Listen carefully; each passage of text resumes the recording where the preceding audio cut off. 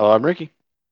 And I'm Joe, and this is season 5, episode 13 of the Beer and Broadband podcast, which is slated to come out on October 17th, 2022. And today we're going to start talking about a carbonated mead called Mango Sorbet by B Nectar. It is a 6% ABV mead, so closer to a beer or cider, and it is mango mead with a hint of black pepper. I don't know if Ricky's had a sip yet, so I'm Yeah, I've had about a to couple. sip mine. This is actually Okay. not bad. Um, I'll say it's a little one note. It's just kind of sweet, got a little bit of mango. You Hmm. don't really taste the peppercorn. Um, if the ingredient list on the back is actually reflective of the recipe, it's a very simple mead. It's just honey, Yep. water, and then the mango juice. Probably some in, well, maybe not that much in primary. At 6%, there's not a lot of sugar going into this. So maybe they just back No. sweeten it with mango. It's not bad though. I mean, it's not complex, but it does taste good. Like in terms of something I could buy a six pack of, put it in my fridge, and me and my wife would both drink it. This is pretty high up on the list. All right. So I have made a mango mead before, and I it's not my favorite. I don't love this one. It's not bad. It's more like a cider. It's a little bit more mango-y than my other mead was, and I think it's because it has more sugar in it. But I do taste the black pepper in it. And I think it's because I know what the other mango mead tastes like versus this, if that makes sense. Maybe. I mean, Uh, they even say on the tin, a hint of. So it's not a very powerful flavor. no, it's I'll not. say It is at the very end, there is a little bit of a tingle that you get. And that sensation plus this kind of almost earthy flavor that you normally get from honey is generally what I get from black pepper or cardamom. Cardamom's a little bit less and has a little bit more pungent note to it than black pepper generally does. Just in case you taste that. Yeah, I think you probably hit on what my biggest critique of it would be. The sweetness from the mango is a very similar sweetness to just the honey that gets left over from the fermentation process. Hmm. And that earthiness from the honey is probably also competing with the peppercorn. So like this has an array of ingredients. So like if we were to lay out just like any mead recipe, got your primary fermentable, your honey, you've got something to add flavor. Here, they put in a fruit juice or a fruit concentrate. And then they did go in and put in spices. So, like, this is not a simple recipe necessarily. You know, it's got a couple layers to it. It's just they're all hitting kind of the same flavor notes. So, like, when you taste it, you know, there's definitely the mango there. But if you told me this was just honey and mango, I'd believe you. You could probably convince me this was a mango cider. It wasn't a meat at all. Because you can't really taste the honey on top of the mango. You can easily kind of mix those two flavors together. I think I would love to try to make a similar type of cider and a similar type of mead and see if I could pick out the difference in notes. I think that there is a slight astringency there that you don't get from like just fruit sugars in normal wines. That this has that kind of hints toward, but it's so tiny. Yeah, I I'm mean, not in a taste 100% sure. test, you could probably pull it out, you know? But I'm just not sure. Like, if you poured this in a glass and said, "Here, try this mango cider," I wouldn't taste it and say, "No, you're crazy. This is a mead." Yeah, yeah, You know? very true, very true. I mean, I agree. If they would have said this wasn't a mead, I wouldn't know. Yeah. Yeah, but it's Still, not. though, yeah, I mean, it's not bad. I mean, in Yeah, all honesty, I'm going to keep this can and I'm going to go buy some if I can find some because my wife would drink this. And we really struggle to find like what something we can buy a decent volume of and keep in the house and we'll both drink, you know? yeah. Very true. I mean, I can agree with that. I think ultimately, I probably for $6 at Total Wine is what I got this for. I don't One know if can. yeah, for one can. It's like 5.49 or something like that. Um, That's a little yeah, rough. I don't know. I mean, well, so you can buy them in a 4 pack too. I think it would be like 4.50 per can because I think it was like $18 or something like that. It's like closer to, um, you know, like it's basically like buy three get one free kind of deal. Yeah, Uh, I'm but looking I at don't a know. Yeah, I don't know. I don't know that I buy it. yeah, To be honest. 4 pack for $17. That's a little Yeah, rough. yeah. I mean, I'm not gonna discount that it's well made. It's not a hit on quality. It is a hit on. There's not many things I would drink 12 ounces for. What is it? It's 12 ounces for, yeah, it's like 4 or 5 Roughly bucks $4. almost. Yeah. Yeah, you're talking like 40 cents an ounce. That's better than spirits, but I that's so hitting levels of like I could buy a nice, like not a fancy, but I could buy a nice bottle of wine and hit that like price per ounce. yeah. I mean, you can buy a nice bottle of wine for less than that. But the here's the thing with this. Meads are always more expensive because the ingredients cost more to make them. But I would not. Total Wine's always going to be a bit more expensive, anyways, with Yeah, the like craft beers and stuff like that. So this is on par with like a normal craft beer that you get. You know, the beer that we'll talk about in like a couple of episodes, the KBS hazelnut beer, I think it is, or no, it's not the hazelnut one, it's another one. But anyways, that beer that we're going to talk about in a couple of episodes, that costs the same amount that this does. The only reason that I'm kind of like this is it's not at the same quality. Like that one is I would expect because Founders generally has these really high qualities for beers. I'm willing to pay like $6, $7 for a really good beer. I'm willing to pay $6, $7 for a really good mead. This just isn't quite there yet as far as that goes. It's brewed well, it's fine. It's just more one note. And so I guess that's my criticism of it. It's the money, it's money per quality. Now, if this is your thing, if you like that one note, that mango note, this is great. It does taste a lot like mango, especially if you let it set on your tongue. But I just wouldn't normally for the I would rather have like a more complex cider. You know what I'm saying? Or a more complex mead for that kind of cost, yeah, you I know. get you. I'm looking at their website, and they do have a couple other meads in this same line that is just kind of like one fruit. But Hmm. there's a couple that are a little bit more adventurous. They got one called the Black Fang. That's Oh, blackberry clove and orange zest. That has a chance to be maybe a little bit more multi-dimensional. yeah, they had that at Total Wine, so maybe next time I'll pick that up. Yeah, but overall, yeah, I mean it's tasty. Yeah, We can argue about whether or not we pay for it for the price, but if you showed up at a party and this was there, it's a safe bet. Somebody will yeah, like it. totally drink it. Totally get it. If it's your thing, if you like mango a whole lot, this is the thing to get. It really does taste like mango. So they did a good job of keeping those notes in there. Speaking of cost, let's talk about inflation. Have you seen how the Fed is and some other economists are talking about this round of inflation that we're going through um, versus like years past? Yeah, Um, it's all spin. It inflation's real bad right now. There's no real way to cut it differently. I think it's like 70s or 80s. They redefined inflation the first time, took a bunch of stuff out.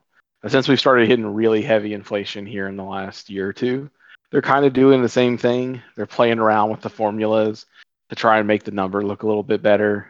But I mean, they're not talking about it. I think that's probably the crux of what you're getting at. It's real easy to walk in and say, "Hey, look, Inflation's down this month on this, latest report, but, we also changed the definition a little bit. They've Yeah. reweighted some of the stuff, and now look, it's point 0.1 lower. It's Like it's capping off, guys. instead of it actually like get going lower, they took things out like groceries in one report. We're just not Yeah, going you're to talking about core count food. inflation. Yeah, exactly. Yeah, that's one of the things they've also kind of done is bounce around. So there's kind of like the traditional inflation index, which is all formulated. They basically weigh certain things more or less. So, housing's included, pretty much everything's included in terms of like what you need to survive. Food, energy, all that stuff.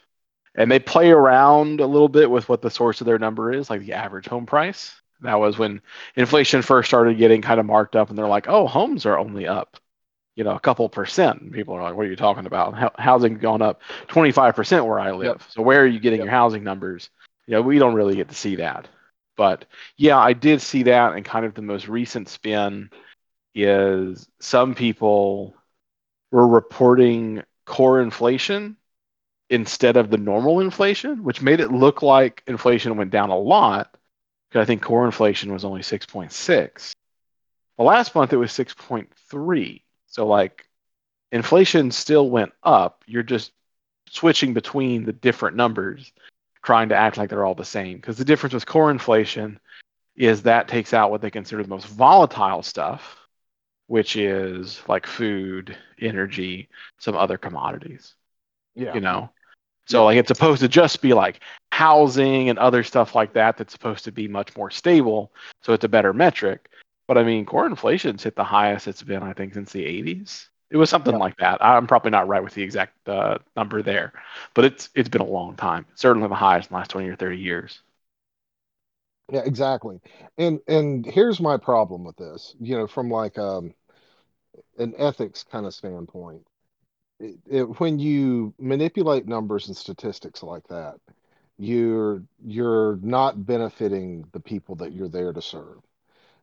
And the so I'll give an example from a past career that I had when I was a law enforcement officer.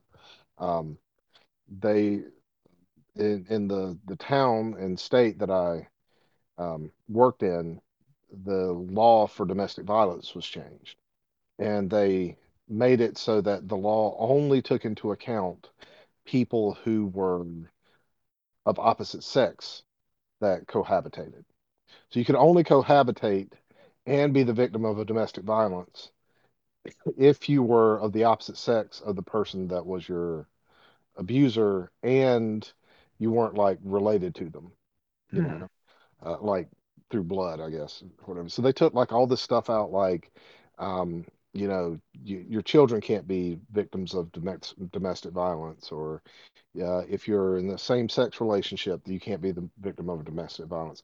Before, people got those sorts of benefits if they were victims. Now that, the state didn't have to pay that stuff, the city didn't have to pay that stuff.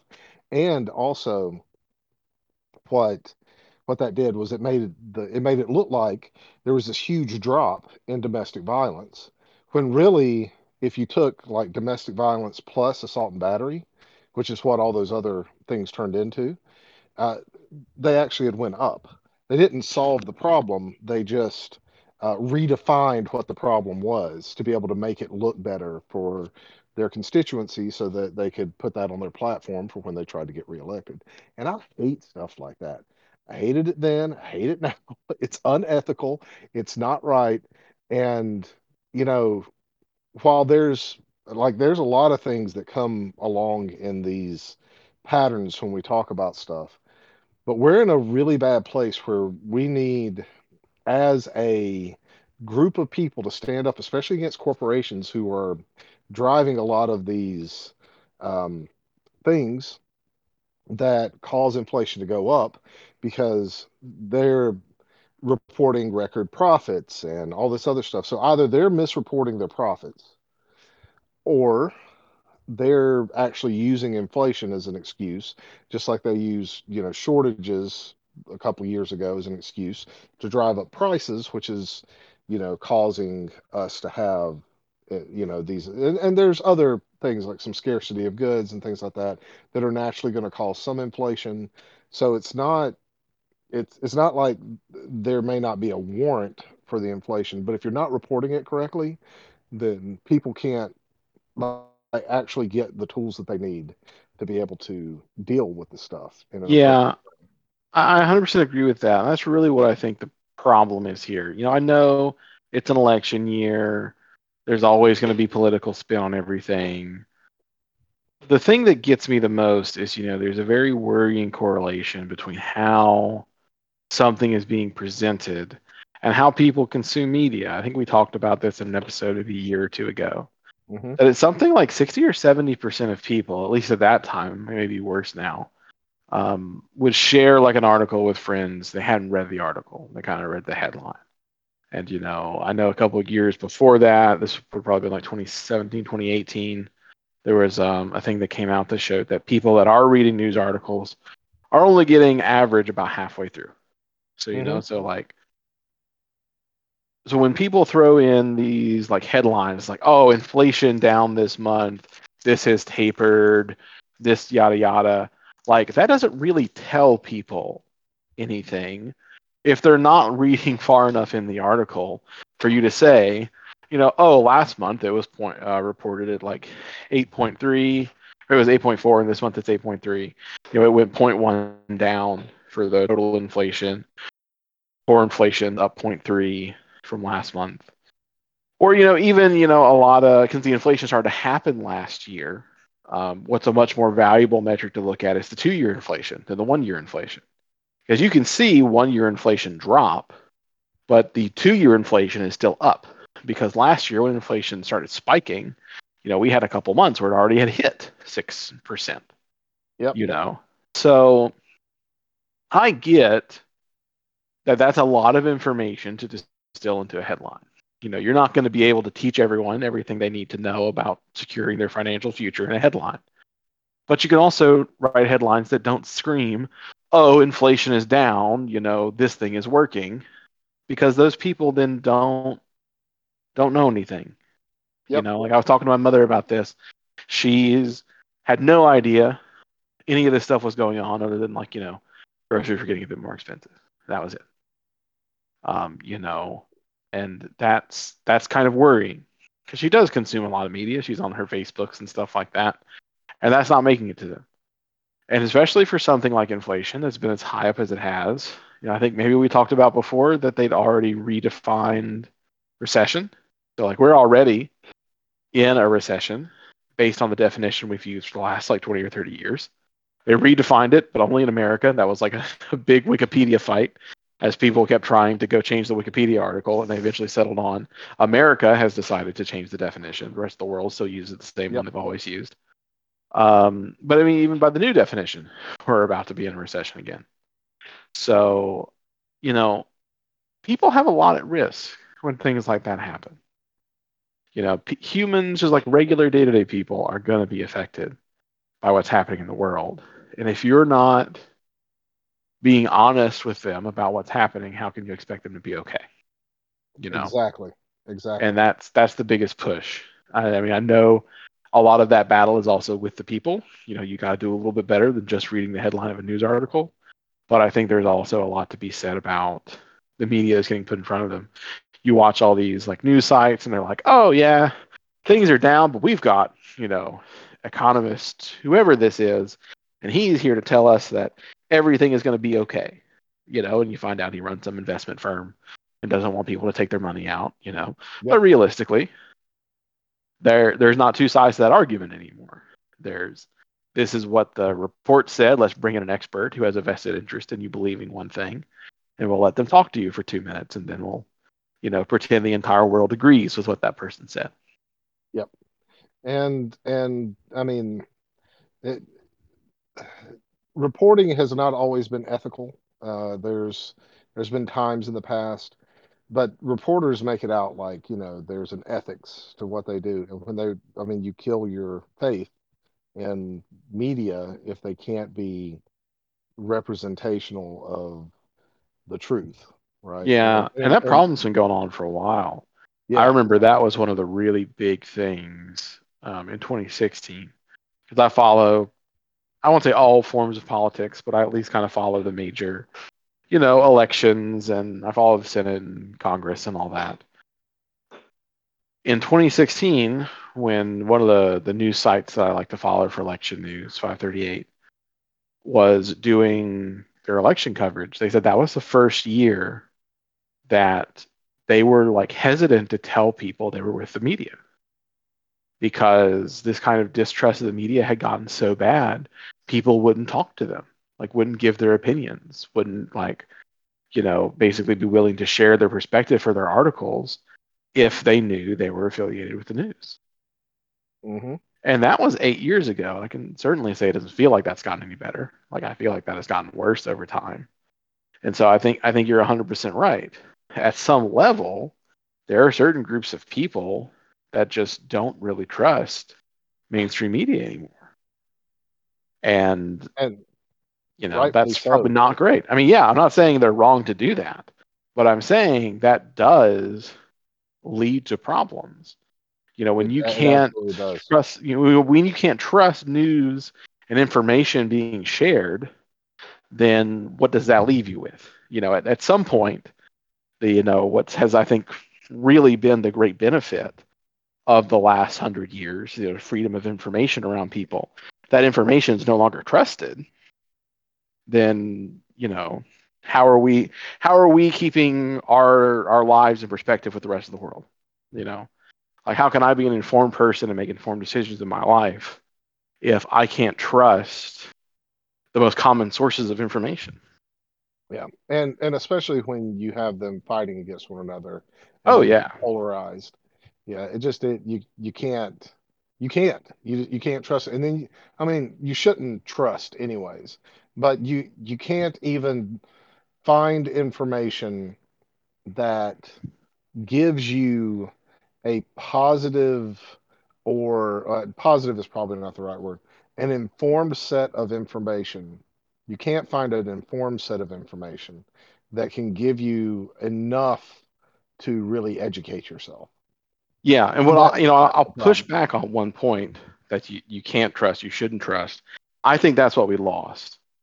And I think that was something that was incredibly valuable because, there was a time, I mean, I was alive for it, that if you went and you got information off of an academic source or a government source or something like that, there was a set of standards perceived to be in place Yes. that could tell you, okay, this is authoritatively correct information. So when I want to sit down and I want to learn about, you know, biology or chemistry or something like that, and a study got published from this place, I know that this is well researched and accurate information. Because a person, the layperson trying to educate themselves, does not have the experience and background of knowledge to make those decisions on their own. That's the whole point of why you have people who specialize in types of information so that they can, discover what they discover and share it with everybody else. And I feel like we've lost that ability to openly share because enough information has been pushed out and then shown to be false or shown to be spun or something like that, that you read some of these sources now and you're like, okay, but is that actually true?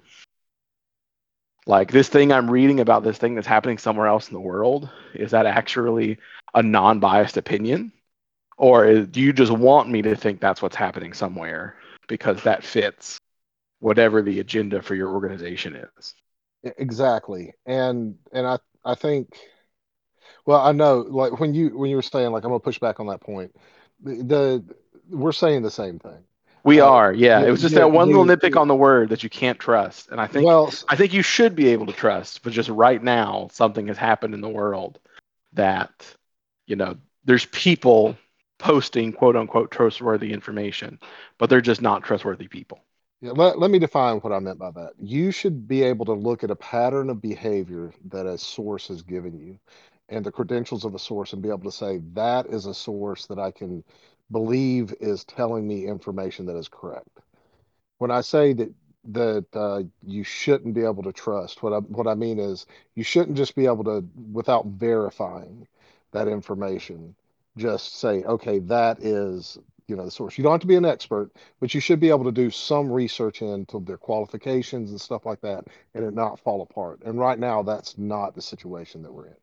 Yeah. You might have some qualifications, but either someone, because they want to or feel like they need to, will just kind of tear apart those arguments and credentials that people have, and you don't know then that that standard is true. I mean, imagine what would happen, and some people do this, right?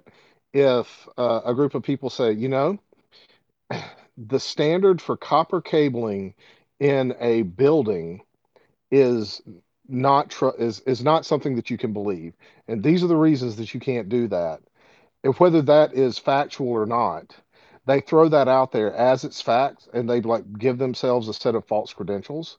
And then because of the way that the media, represents that stuff, they just spout that back out there. The damage that that would do is that you would either get stuff that is incorrectly wired and people will start getting electrocuted, or you get like bad wiring that causes like harm to businesses and stuff like that. So like you can harm things on like many different levels by doing this sort of shoddy workmanship. That's what I'm like meant by you can't trust. It's not that you shouldn't be able to find out this information. It's that now you can't do that because so many people are throwing stuff back and forth and just invalidating each other over and over and over I again. get you. And I think there has been a shift to that area. Investigative journalism really as a thing has kind of gone away, where it used to be, hey, we're trying to find the answer to something. We're going to go interview as many people as we can, and we're going to try and find the commonalities for you, and we're going to try and present to you a non-biased view of whatever topic it is. And Hmm. nowadays, I think a lot of media is more, hey, this is a topic people are interested in. We're going to bring somebody in to talk about it. This is their opinion on it. And so Yeah. that level of, hey, are we going to do the digging and try and find the truth, or are we just being a mouthpiece that you can go find your own truth? That has really shifted. And the problem with that second one is people just don't consume media that way. Yeah. You know, nobody is going to 5 or 6 websites. At least the average person isn't. I mean, certainly some people do, but the average person is not going to 8, 10 different, you know, news sites and checking out 8 or 10 different interviews to see what's in common.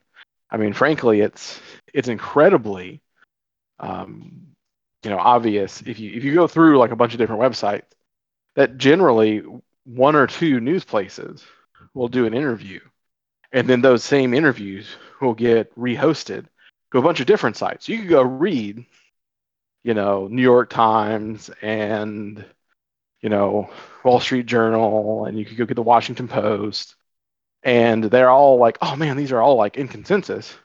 And then you find out they're all just writing different summaries of the same interview one Of the same one person interview. did, Yep.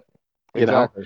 So that commonality is not even there. So if you're even if you're one of the better people, you're reading at least halfway through the article.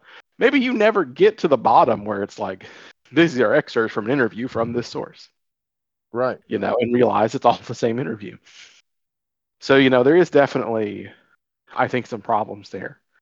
I think, there's still tons of information available in the world, but whereas 20, 30 years ago, I think people were much more skeptical about, you know, don't trust those, non-trusted sources. Trust these sources. Those trusted sources aren't really trustworthy anymore. And now you find tons of people everywhere who still kind of have that trust in media, just different media. You know, this is where I think the world of people getting their news from Facebook, causing Yeah. problems. Of there's still this expectation of trust that like this person published an article, so it has to be true. But that news site over there, that news site lies. this new side I have, they tell the truth. But now Exactly. that who really is telling the truth anymore, you can't tell for the most part. I know I'm rambling at this point, so you can cut me off. No, well, I'm not cutting you off. I think it's an interesting topic, and it's very it does mean that we're going to stop the we're not going to do the next two topics. We'll put them in like later episodes, but I think that it's very prescient to the topic that we started out with, which is redefining inflation okay? And the fact of the matter is that that makes the sources that define inflation untrustworthy. You know, like Yeah, does this really need to happen? Is this necessary? Should we question that? And then, a lot of this is made up anyways. It's not necessarily a like legitimate thing. It works just like the value of money because we all believe it has value, right? yeah, There's no like um, nothing that inherently and intrinsically just by it existing makes it have value, right? yeah, It's because we believe it. So this is the same sort of thing. Because we believe these things are true, they actually have power over us. Because we believe that inflation is a thing that's necessary, it it becomes a thing that's necessary. And so on and so forth like that. Anyways, Ed, I think we got our point across. So I'm gonna call it the end of the episode. So this has been season 5, episode 13 of the Beer and Broadband podcast. We appreciate you guys listening. Uh, would love to hear some feedback about what you think about like redefining inflation and economics, especially in America. But otherwise, thanks so much for listening, and we'll catch you next time.